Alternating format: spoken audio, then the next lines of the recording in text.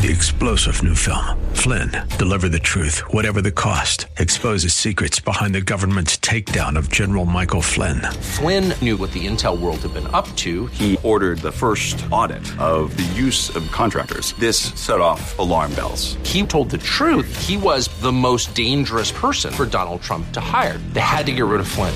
Flynn, deliver the truth, whatever the cost. Available now. Watch it today. Go to salemnow.com. salemnow.com.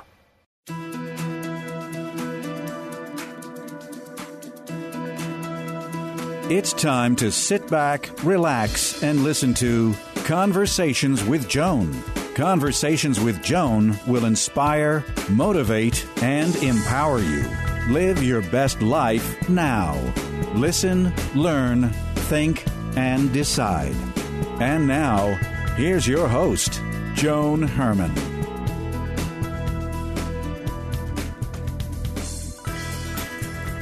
Welcome to Change Your Attitude, Change Your Life's Conversations with Joan. I'm Joan Herman. Thanks for tuning in. Conversations with Joan focuses on topics that are important to your life, from health and wellness to professional development to personal well-being. Change makers join me to share their insights, tips, and strategies so you can thrive and live your best life now. Thank you for taking time for yourself, and thank you for letting us be a part of your life. Now, let's start talking. According to today's guest, Mark Nepo, after we are physically born, we must be spiritually born a second time, a process that takes place through the labor of a lifetime. Mark joins us today to talk about how, no matter what is going on in the world around us, we can tap into our inner wisdom and strength for sustenance. Mark is the author of the #1 New York Times bestseller, The Book of Awakening. He was named by Watkins Mind, Body, Spirit as one of the 100 most spiritually influential living people. Mark has appeared on Oprah's Super Soul Sunday and traveled the country with Oprah on her The Life You Want tour. His new book is The Book of Soul, Creating a Path to What Matters. Welcome, Mark. Thank you so much for coming back on the show. Oh, you're welcome. It's great to be with you again, for sure. So, Mark, your new book, The Book of Soul, it's truly something that is called for today with all of the fear and illness and uncertainty that's resulted from the coronavirus pandemic. It's more important than ever for us to learn to turn inward for strength. So let's start off there. What advice do you offer to nourish our listeners and to help them stay strong through all of these challenges? Yeah, so let's talk for a second about, and this has helped me understand, and sometimes I hear people have said to me, I don't have time for an inner life. There's so much going on. Everything is so crisis. And I feel deeply all the traditions have said this is exactly when we need to turn inward. And why? Well, think of a tree, a strong, big, like redwood tree. And, we know that a tornado or a hurricane can upend a tree, but most of the time they don't. And why? Because they have deep roots and a wide trunk. And that's why we need an inner life, to deepen our roots and strengthen our trunk so the rest of who we are in the world doesn't get toppled by the unexpected storms. So how do we do that? Well, it's individual for everyone, but I think one of the things, and this is, from my other work, I'm 69.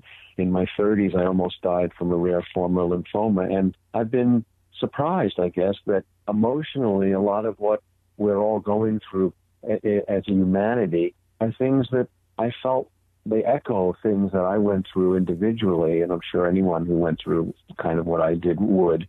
So, there's this constant low-level fear that's everywhere, and I think one of the challenges for all of us, we're not going to eliminate fear. Fear has its proper place, but we as humans, we always inflate our fear.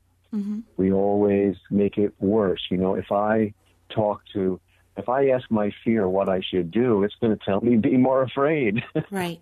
Because fear is to be moved through, not obeyed. And so we have to feed more than our fear. So when it flares, I know I have to practice. Doesn't matter how much you know or where you've been. We all have to deal with it. So every day during all of this, I've had my fear hooked. Every day, I'm not sure what, but something hooks my fear. And I have to breathe through it and let it subside and right size. And so that means letting in more, because under our fear is the rest of life, and so we have to touch into that through introspection, through listening, through talking to loved ones, through letting in beauty and art and truth, love. And that looks differently for every person. Like, what does that mean to someone listening? Well, you have to specifically say, what does that mean? Does that mean I put on my favorite record that touches my heart? Does that mean I call up my oldest friend? Does it mean I get down on the floor with my dog because my dog isn't a part of my fear? What can I do to feed more than my fear? If we don't do what you're saying, do you think that it will be extremely difficult for us to return to any type of, and I hate to use the word normal because I don't even know what that will look like, but if we don't learn how to ground ourselves and have those deep roots, how will we ever be able to go back into the world again? Well, I think that's a great question, and I think this is the challenge, for all of us. We think in the quote more normal times that we came from, all the spiritual traditions. We all say, "Oh, that's nice. I don't have time for it," or "Oh, that's abstract," or "That's too deep." And when something like this happens, either personally, like me almost dying from cancer, or collectively with this pandemic, these are not abstractions. Now they're tools in our toolbox. Right. This is the only way we get to tomorrow. And what's so jarring and reminding is that all the traditions say we are each other, and what happens to one happens to everyone. Well, now, here we are, and we walk outside. If we put on a mask, we're not just doing it for ourselves, we're doing it for everyone. When we take care of ourselves, we're taking care of everyone. If in a global, in an individual body, all the cells matter so that they can keep the body healthy. And now in the global body, every soul matters because it contributes. And I think we won't be able, this is, we only go out here. I'm in Michigan, only when necessary. But one of the troubling things is most people are taking this seriously, but we encounter those who are not. Mm-hmm. Who are not keeping distance, who are not wearing a mask. And it's not just taking a risk for yourself.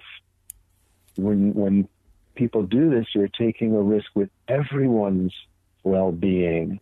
And so it is important. It's very important. And I think, in terms of this new normal, this also echoed my cancer journey. When I got diagnosed all those years ago, I went into a doctor's office. And when I came out of that office, the door I had come through was gone. I don't mean physically gone. I mean the normal that I went through when I got diagnosed, there was no normal to return to. Life had changed. And this, I think, has happened to all of us. We don't know what this is going to look like, but the life we all had 3-4 months ago is gone.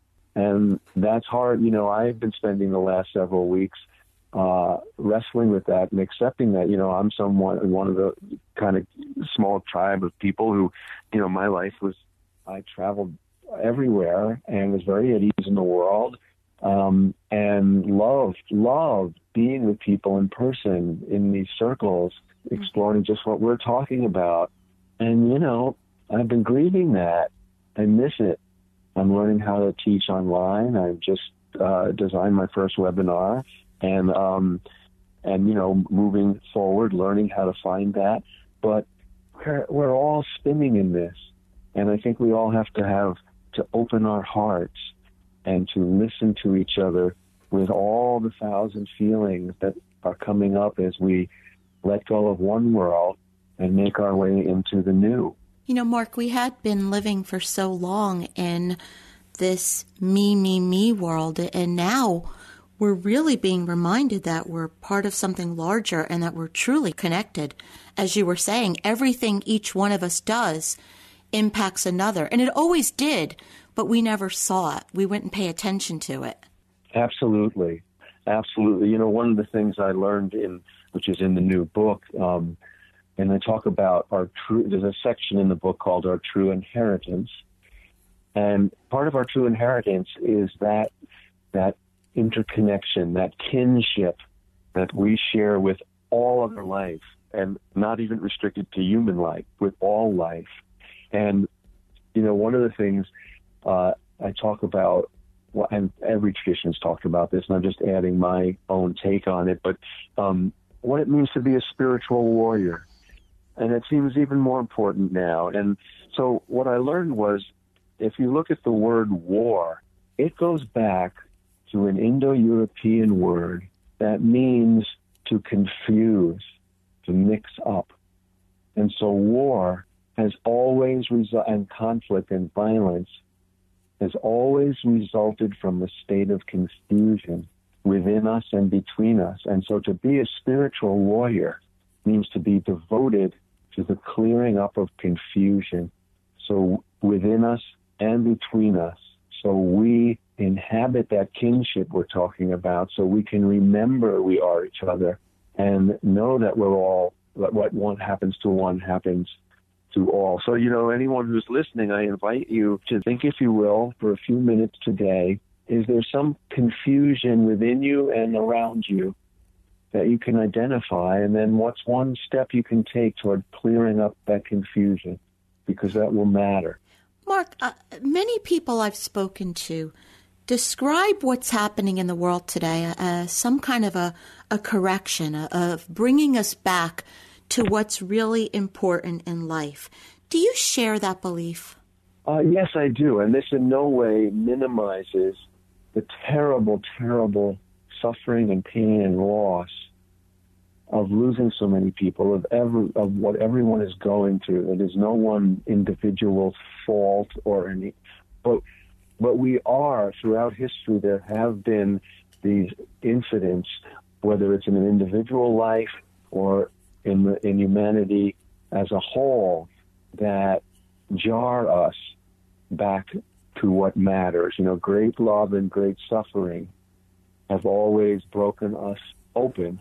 And it's interesting that we are being challenged. The word Sabbath literally means, in the Jewish tradition, the one day we don't turn one thing into another. And we have been forced into a global Sabbath. We have been forced to stop bending and manipulating and taking and exchanging and rushing. And, we've been forced to stop and see things as they are, and to stop turning one thing into another. That the miracle of life right here is sacred. One of the things that I've been very mindful of doing, because it's so easy to fall into the trap of, I'm stuck in the house, I can't see people, I'm alone, I'm afraid I'm going to get sick. It's very easy to go down that black hole.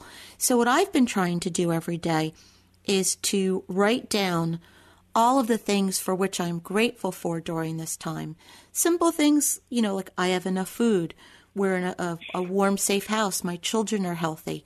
What type of a gratitude practice do you have that may be a little bit more specific to what we're going through? Well, I think the one thing is, and this speaks to, and what you're speaking to is, and we alluded to it earlier, but each of us has to develop a practice of letting in what is difficult and going further and letting in all that is okay and all that is beautiful and truthful and loving. Not turning from the difficult, not like, oh, I'm sad, cheer me up, but enlarging our heart so that all of it, we can hold and feel all of it so that it's right-sized. So for me, one of the things I do every day, and I did this before, but it has more meaning for me now, a very simple, I do 3 things every day, which are like very simple rituals to start my day. I'm a morning person. My wife's a night person, Susan. And the first thing I do when I get up is I open the blinds, conscious that I'm letting light in. Then I take care of my dog, who I love. And then I always make coffee for Susan before she gets up so that I'm doing something for someone I love. So I let light in, I tend something living, and I do something for someone I love. And then that gives me something large enough to hold my fear when it comes later in the day. So for anyone listening, those are just examples. They certainly don't, I offer examples, not instructions. And but what's one or two things that you can do every day, whether it's the beginning of the day or during the day, that can be a personal ritual that helps you give context? Because as terrible as this pandemic is, the rest of life is still going on. Mm-hmm. The rest of life is still a miracle. I was very struck as I've been reflecting on this, that somewhere, months ago, right, somewhere in China, under all the noise, under all of our rushing and going and feeling like we're behind and we got to get ahead, and under the fabric of everything, very quiet, silently, at a microscopic level, one atom shifted in its relationship to the atoms around it, and this virus was born, and it's been speeding around the planet. Well, we need to open our hearts so that love can move as quickly as disease, so that give can move as quickly as take, so that light and love can move as fast as everything, as the suffering that's happening. And the only way we can do that is by renewing the truth that we are each other. We are connected. When you step back, and I'm listening to the words that you're saying, and I just keep getting this feeling, if we would allow it, we could see at a time like this that everyone in the world, we're all experiencing the same emotions, the same fear, the same, we have a common goal. And I just hope that it could stay this way moving forward, that we could be united. Well, you're right. And this happens, Joan, I think throughout, this is part of the, I go back again to my cancer journey. I was never so alive and clear as when I was facing death. Mm-hmm. And then on the other side, the challenge was, how do I stay that alive and open when the emergency has passed? Right. How do I do that? And that's why we have a relationship. That's why we have spiritual practice. It doesn't matter what form of spirit you are devoted to. You could be an atheist and still practice this reverence for life. Mm-hmm. But that's the thing, is once we're open, how do we stay open and keep this deep connection with life alive before us? How do we teach it to our children? And I feel very much for the generation of young people who are graduating. This is going to define their generation, just the way World War II defined our parents' generation, mm-hmm. just the way Vietnam defined the generation. This is going to call, as Lincoln said, on our better angels to keep that very awareness you're talking about alive. Mark, do you have any programs, in addition to your new book, do you have any programs that you're offering right now that can help our listeners get through everything we've been talking about? Oh, yes, thank you. And as I mentioned, I just finished designing, and it's live now to register, my first webinar. And so in June, the first 3 Mondays of June, there will be, it's all part of one webinar, 3 hour-and-a-half sessions, focused on the one life we're given, saying yes to life, and very much exploring all the things we're talking about in more depth and more detail. And to register for that, you simply have to go, and all the details are at live.marknepo.com. live.marknepo.com. So I welcome anyone who's moved or interested to join me on those. And as always, if our listeners would like to get more information about any of Mark's other work, you can visit marknepo.com. So live.marknepo.com or marknepo.com. Mark, in our final moments, what is the takeaway? What would you like to leave our listeners with? Oh, I would like to leave with two small poems. They're very short. One is on how to face the fear and the things that cover us. And it's called Practicing, and it goes like this. As a man in his last breath drops all he is carrying, each breath is a little death that sets us free. So when I'm overcome by fear, and these poems are my teachers, I would say, I got to drop it. I can't think it out. I can't figure it out. Just drop it, and move forward with my heart. And the second speaks to our deep kinship we've been talking about. And this is just one stanza that goes like this. The mystery is that whoever shows up when we dare to give has exactly what we need hidden in their trouble. When in doubt, give, and we will discover that we are more together than alone. Mark, thank you so much for joining us. I want to leave it right there, more together than alone. I am so happy that you were here to share your wisdom with us. It is truly what we need today, and I look forward to when you can come back on the show. Oh, thank you so much, Joan. This is Conversations with Joan. Stay with us. We'll be right back.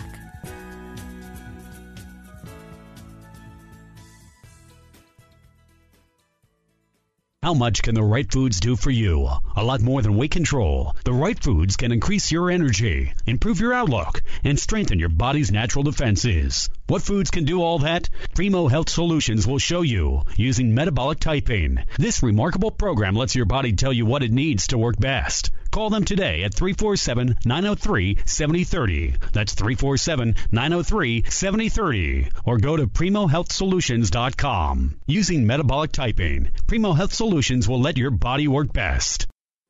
Calm, vitality, mindfulness. We all want them, but they seem so hard to attain. Escape the stress and frenzy of the city streets. New York Open Center offers courses, trainings, and a vibrant community to help you start your journey for a more balanced and healthy life. Visit our website at opencenter.org for more information. Stop by our cafe and bookstore for all your wellness needs. Find your center at 30th and Madison.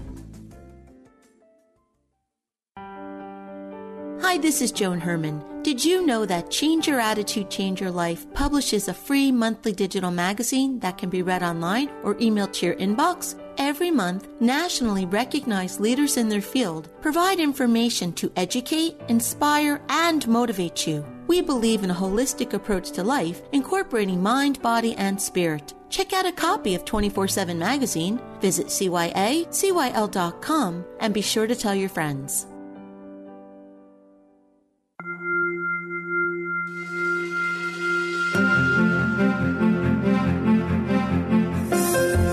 We all want to live a happy, productive life, but sometimes we just need a little help. Our Coach on Call experts provide strategies to help you live your best life now. Joining me today is Allison Carmen, a business consultant, life coach, and author of The Gift of Maybe, offering hope and possibility in uncertain times. Allison's podcast, 10 Minutes to Less Suffering, provides simple tools to reduce daily stress and worry. Allison is here today to discuss breaking bad habits. Welcome, Allison. Thanks for joining us.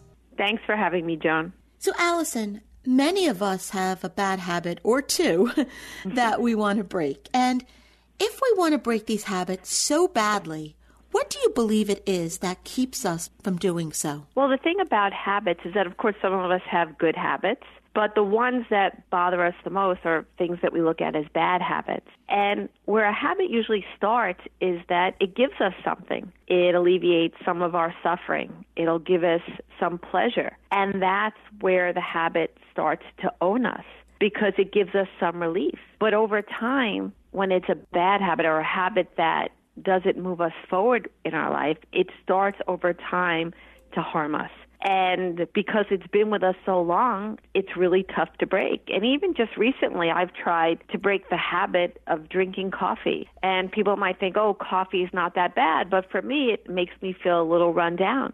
And every morning I'll wake up and I'll be like, today's the day that I'm going to break this habit. But I notice if my allergies are not that great, or I want to be in a better mood, or I want something to shift me, I'll go right towards the coffee because it's an immediate release. And that's what happens. These bad habits that we have, it's like an impulse because we just want to alleviate something that's bothering us. We just want to move past our suffering. And so we'll reach for something really quickly, but what happens over time, it might not be beneficial, and it might be holding us back in a way. And so it's very important if we're able to look at where our habits are from, and maybe we could incorporate new types of habits and look within ourselves to understand ourselves more, because we all have the potential to make different choices. And so these choices will lead us to moving forward with our lives, achieving our goals, and allowing ourselves to have more space within ourselves to create better habits down the road. Allison, especially in the beginning of the year, that was a few months ago, we start these resolutions and we decide, I'm going to change all of these habits. I'm going to do this and I'm going to do this and that. And we start off with a bang. We are really focused and we do a great job with it. And then somewhere along the way, we slide back into our old patterns. Is there something that you can offer to us that can help us break it in a way that lasts? Yes, well, I find habits, they're always challenging to break again because they're giving us something. They're giving us an immediate pleasure or immediate release, but like we talked about, over time, they could be harmful. And one of the most important things about breaking a habit is it creating an awareness of why we have this habit. And it's so important to look at that, and like I talked about when I was trying to stop drinking coffee, to understand why are we doing it? What is this habit giving us? And once we realize that, we're kinder to ourselves, we're more compassionate, but we also understand ourselves. To understand ourselves is often the beginning of making a change. The second thing that's important about breaking the habit is finding other things to replace that habit. So I find sometimes, for me, it wasn't, I have to stop drinking the coffee immediately. It's what else could I incorporate in my life to help me move forward? So I would work out a little bit more. I would find different drinks that were more nurturing for my body, like kombucha or bone broth. So what happens if you could rise up within yourself and find things that are more beneficial, sometimes it actually crowds out the bad habit. So I find sometimes it's easier to incorporate more positive things in our life, and then over time we might look at that habit that we want to break, and it might be easier to let it go. But the most important thing I find about breaking a habit is cultivating more strength within ourselves.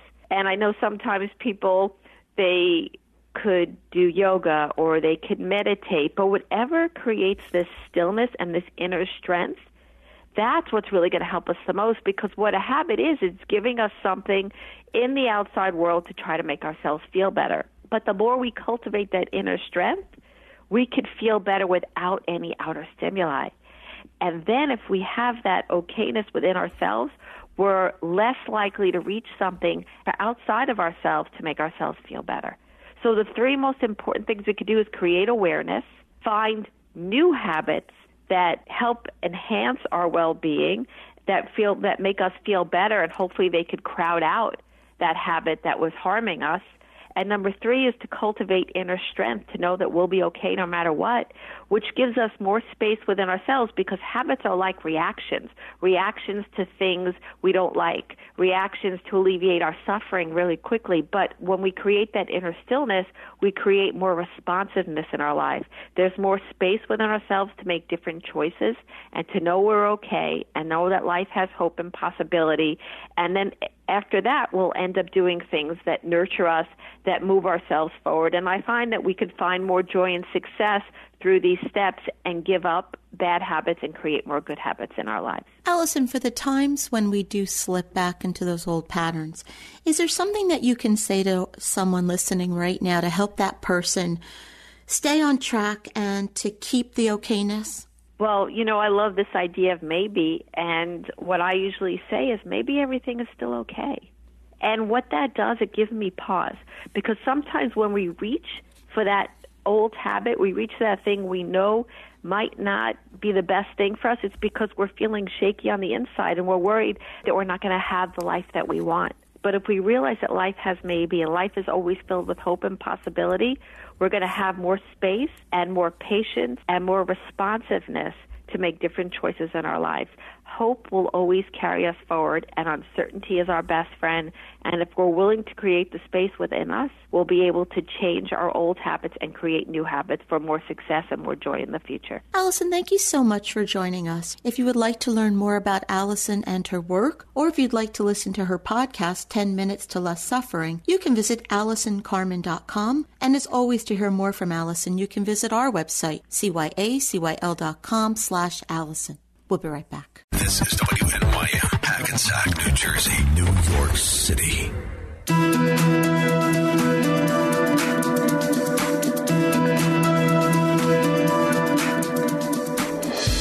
Welcome back to Conversations with Joan. I'm Joan Herman. Thanks for staying with us. Research shows that 1 out of 5 people are highly sensitive. But what is the difference between having empathy and being an empath? According to today's guest, Dr. Judith Orloff, having empathy means that our heart goes out to another person in joy or in pain. But for empaths, it goes much further. Dr. Orloff is here today to discuss ways to safely nurture empathy and develop coping skills. Dr. Orloff is a New York Times bestselling author and a leading voice in the fields of medicine, psychiatry, and intuitive development. Welcome, Dr. Orloff. Thanks for joining us. Thank you. I'm happy to be on your show. Doctor, most people can feel another person's joy or pain, but what does it mean to be an empath and actually feel on a deep level what that person is experiencing? Well, I wrote the Empath Survival Guide to really share with people what an empath is versus just what having empathy is. And empathy is being able to feel what's going on in another person. But being an empath means you're an emotional sponge, and you tend to take on whatever a person is feeling physically or emotionally into your own body and take it on as your own. So many of my patients who are empaths come in to see me with fatigue, agoraphobia, anxiety, depression. And if empaths are not properly diagnosed, then they get put on medications, they get given the wrong diagnosis, and they're not offered the tools to learn how to protect your energy and not absorb the energy of the world. And, there's so much intense negative energy in the world today that empaths need to learn how to center and protect themselves and thrive with their beautiful gifts of intuition, of depth, of connection, of love of nature, love of people, wanting to help people. The empaths have wonderful gifts, and I am an empath myself, as well as a psychiatrist. And that's why I wrote the book, to show people how I combine being an empath with traditional medical skills and how I protect myself in the world, which is so essential. You just mentioned some of the things that your patients experience, but what are some of the signs that tell us that we're empathic on a more positive note? Like, what are things that we would be feeling or knowing because we are empathic?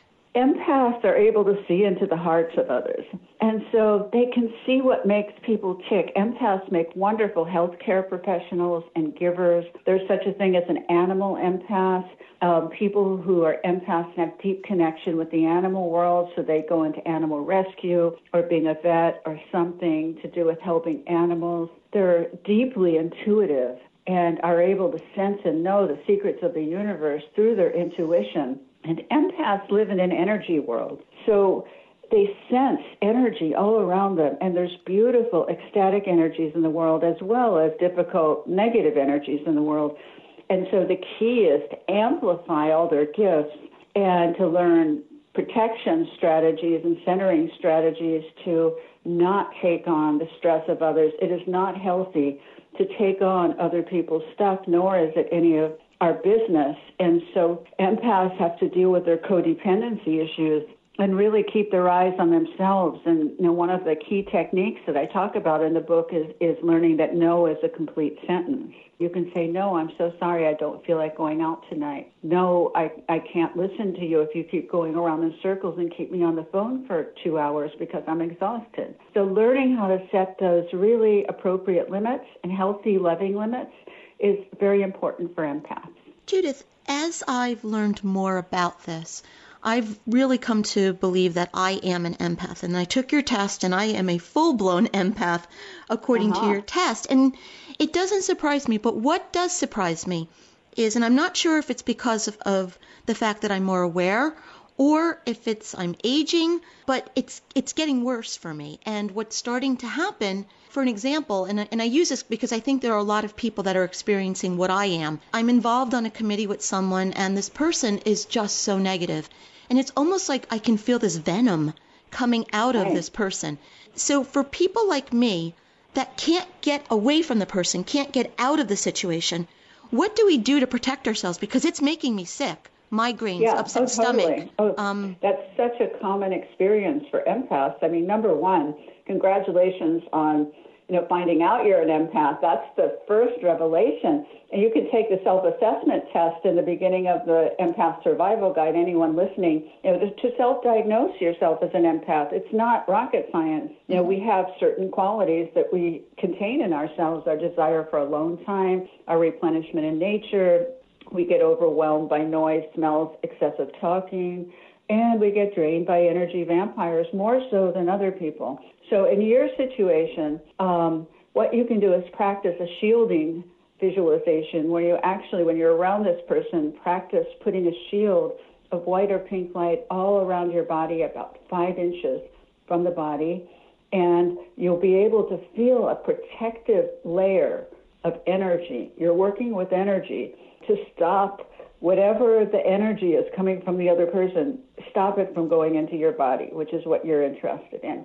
And so you see the other person, but they seem a little bit more distant, and you don't feel the impact of what they're doing in your own body. But there's a chapter also on combating narcissists and other energy vampires who can suck the life out of empaths and all people, but empaths are just very, very open. They don't have the same filters that other people have. We feel everything, and that's good if you want to really connect with life and the mysteries of life. And, as a psychiatrist, it certainly helps me have more compassion for my patients, that I can feel what's going on in them, you see. But what you don't want to do is take it on.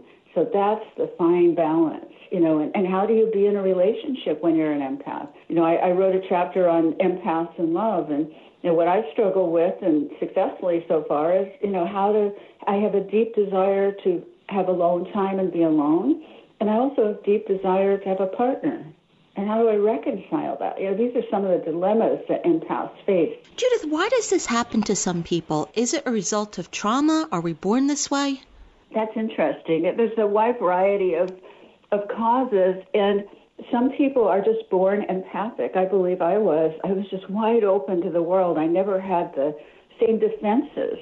And so I think I was, intuitive and open and, just receptive as from a baby. But sometimes people can become empaths as a result of trauma, as if they're raised by alcoholic parents or abusive parents or neglectful parents. They get their energy fields beaten down in a way that people with really beautiful parenting, that doesn't happen. And so then they're kind of left raw, and that can, show itself in terms of being an empath and not having the defenses that normally build up with really wonderful, nurturing parenting. And this is based on neuroscience.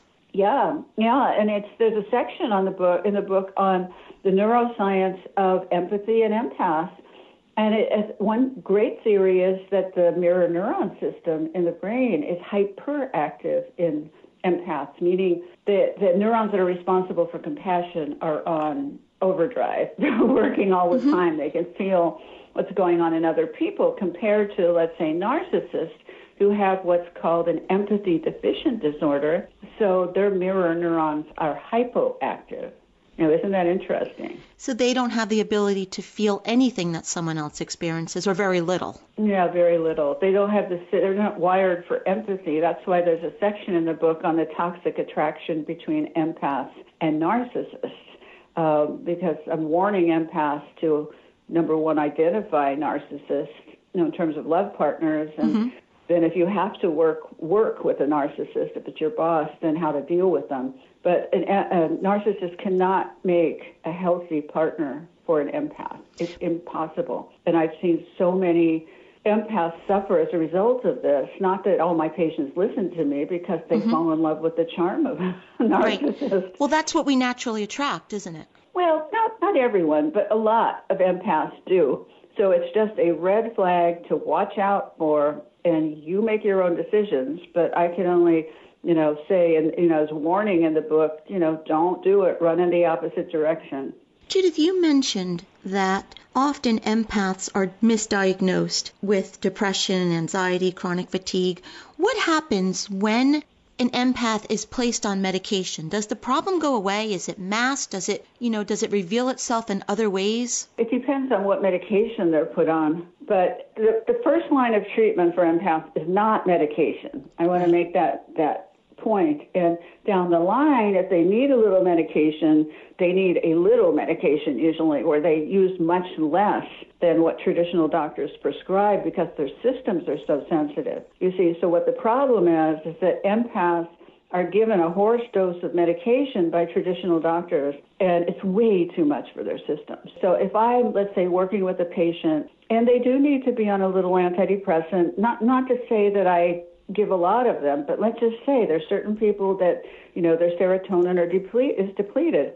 I work with the patient to give them little slivers of a dose, to see if their system responds. So the whole approach has to be different with empaths. And that's what I'm trying to educate healthcare professionals. I'm giving an empath online course to teach people. I'm kind of on a crusade to teach people and educate them about empaths. I was in a marriage for 23 years, and in a lot of that time, I never felt well physically, and I didn't understand. I had no idea what was going on. Yeah. And it wasn't until I got divorced and I really understood that my husband at the time was someone who saw the glass half empty. He was negative. He is more of a victim type person, where I'm the opposite, but I never understood that it was literally, energetically sucking the life out of me. I had no knowledge of that. Exactly, and that's why I'm so excited about these kinds of conversations, so that people can have that aha moment of, wow, that's what's happening, or that's what happened, and I don't want to repeat it again. From an energy standpoint, for people that may not be familiar with some of the things that we've been talking about, what is an energy vampire, and how can another person suck the life out of you? Energy vampires are people, how do you recognize one? You're around them and suddenly your eyelids get heavy, you feel like taking a nap, you start feeling toxic, you start feeling drained or anxious or depressed. So basically your mood changes and your energy level changes around these people. So it's important for empaths to intuitively acknowledge what they're feeling, rather than a lot, like my patients think they're hypochondriacs or they're making things up. And I'm here to tell you, as a psychiatrist and empath, you're not making things up, and you interrelate to the world via energy, so you need to trust these intuitions about people, or at least go slow so that you can investigate the person to see if they really are, safe for you. The other person doesn't even know they're doing this, correct? Most of the time, energy vampires are unconscious of what they do. Right. Very occasionally, they do it on purpose because they're malicious. But mostly, no, they're just unconscious. That's what makes them so dangerous. And I want to say that we all can be energy vampires at times. And we can all get into victim mode or complaining or going on and on and on, whatever. But the key is to catch ourselves early and to bring consciousness into it and say, hey, okay, I'm into my energy vampire mode, and how can I shift out of it? Your partner will be very happy. Your family will be very happy about this consciousness stance that you have about it. But I don't want to make it like them, they're out there. We all have the capacity. We can just shift out of it quicker. Doctor, in our final moments, what's the takeaway? What would you like to leave our listeners with? Trust your intuition. Really don't give up on empathy, but learn how to ground and center yourself. Judith, thank you so much for joining us today. And you can always come back. I would love to have you come back. No, thank you. I would love it. We'll be right back.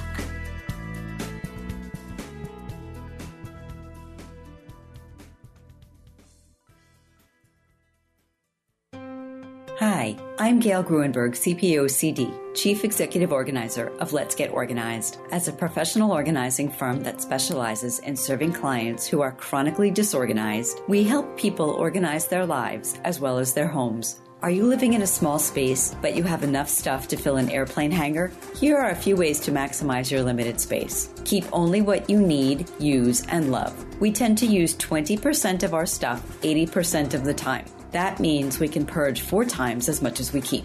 If something doesn't satisfy your body, heart, soul, or mind, you probably don't need to hold on to it. Go vertical. Use the walls and hang as much as possible. This gets things off the floor and makes a room appear to be bigger. Hooks and mesh shoe pockets are some of the tools I like to use most often. Choose furniture pieces sized for small spaces that will do multiple jobs, like a storage ottoman or a coffee table with drawers and a lift up top. Having fewer pieces that can multitask eliminates the need for more stuff and creates more open space. I'm Gail Gruenberg, and I can help bridge the gap between wanting to get organized and actually doing it. If you're ready to take your small space from cramped to cavernous, call me at 201-364-6833 or visit my website at lgorganized.com.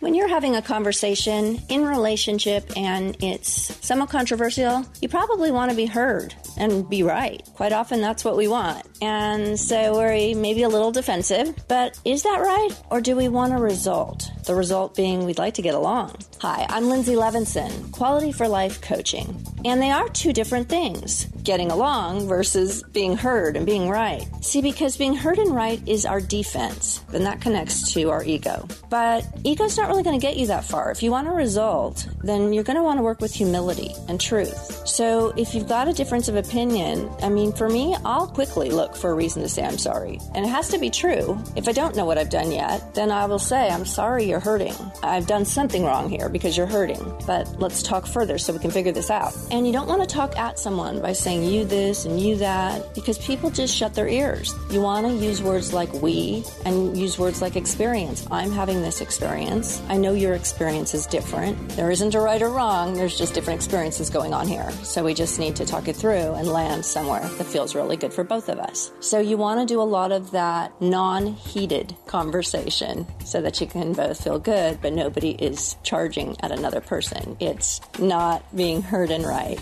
It's just working toward the positive result. Lindsay Levinson, qualityforlifecoaching.com. Look me up. I'd love to talk to you, help you in any way I might be able to. Hi, doctor. Hey, freelancer. Hi there, business owner. Today's world has so many acronyms. As leaders called upon to speak to our teams, to the public, and to our patients and clients, we must be very careful about the choice of acronyms that we use. If folks don't understand our acronyms like ROI, EBITDA, EMR, CRM, FTCPA, etc., then our messages are missing the target. This is Vito Mazur with Kinnam.com, and today I want to share 2 powerful and positive acronyms, NARUCA and NAIOP. In our professional careers, when we are awarded preferred status by a particular person or organization, it's a positive idea to share that with our potential clients. I'm delighted to share a proud moment about NARUCA, the Northeast Regional Urgent Care Association, and NAIOP, the National Association of Occupational Health Professionals, 2 outstanding medical organizations. We are thrilled to announce that Kinnam Inc. has just been honored with preferred vendor status by both of these outstanding medical entities. They represent 2 of the fastest growing segments in medicine. Kinnam will be helping them with cash flow management services. We're very grateful for this recognition and would love to tell you more about it. So call me at 800-850-5110.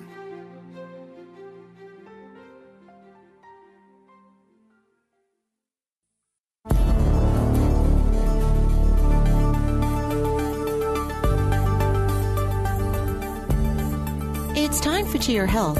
Joining us today is Dr. Jeffrey Weber, who's with the Laura and Isaac Perlmutter Cancer Center. Dr. Weber is here today to discuss melanoma. Dr. Weber, according to the American Cancer Society, an estimated 87,000 new cases of melanoma were diagnosed in the United States last year, and approximately 9,700 people died from the disease. What is melanoma, and whom does it affect? Melanoma is a cancer of the pigment cells or melanocytes that live in our skin. They tend to cluster at the junction between the inner and the outer skin, which is the dermis and the epidermis. And if they become transformed or abnormal and grow out of control, they can then invade. And if you get to them early and remove them when they're in the skin only, you can cure the patient. But if it spreads within the skin, deeply into the skin, or to distant organs, those patients may die of metastatic melanoma. And the patients most at risk are those who have pale complexions, a lot of freckles, especially those with a lot of abnormal freckles, and those with blonde hair, red hair, blue eyes, green eyes, who have been exposed to the sun or tanning salons. So most melanomas are probably due to UV exposure, that is the sun and the tanning salons. Some of them are genetically predisposed, whether you're in the sun or not, but most of them are related to UV light. Is melanoma more dangerous than other skin cancers? That is correct. Most cancers of the skin in the United States and around the world are so-called basal and squamous cancers.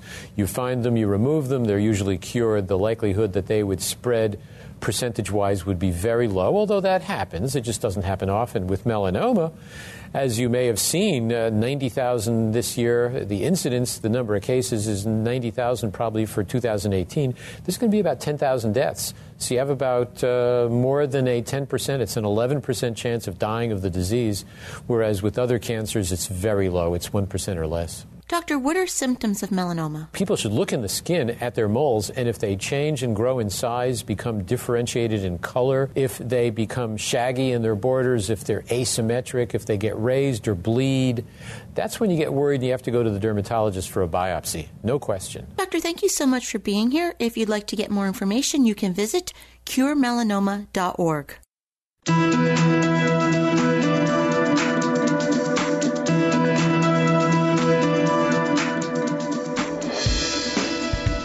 Joining us. I hope you found the show informative. At Change Your Attitude, Change Your Life, we believe that knowledge is power. Take what you've learned, apply it, and live your best life now. Remember that the information provided is the opinion of our guest and should never replace the advice of a professional who knows your personal situation. If you'd like more information, visit our website, cyacyl.com. That stands for Change Your Attitude, Change Your Life. While on our site, listen to past shows on demand, read the digital magazine, sign up for our mailing list, and be sure to follow the show on social media. Until next time, this is Joan Herman. Thanks for tuning in.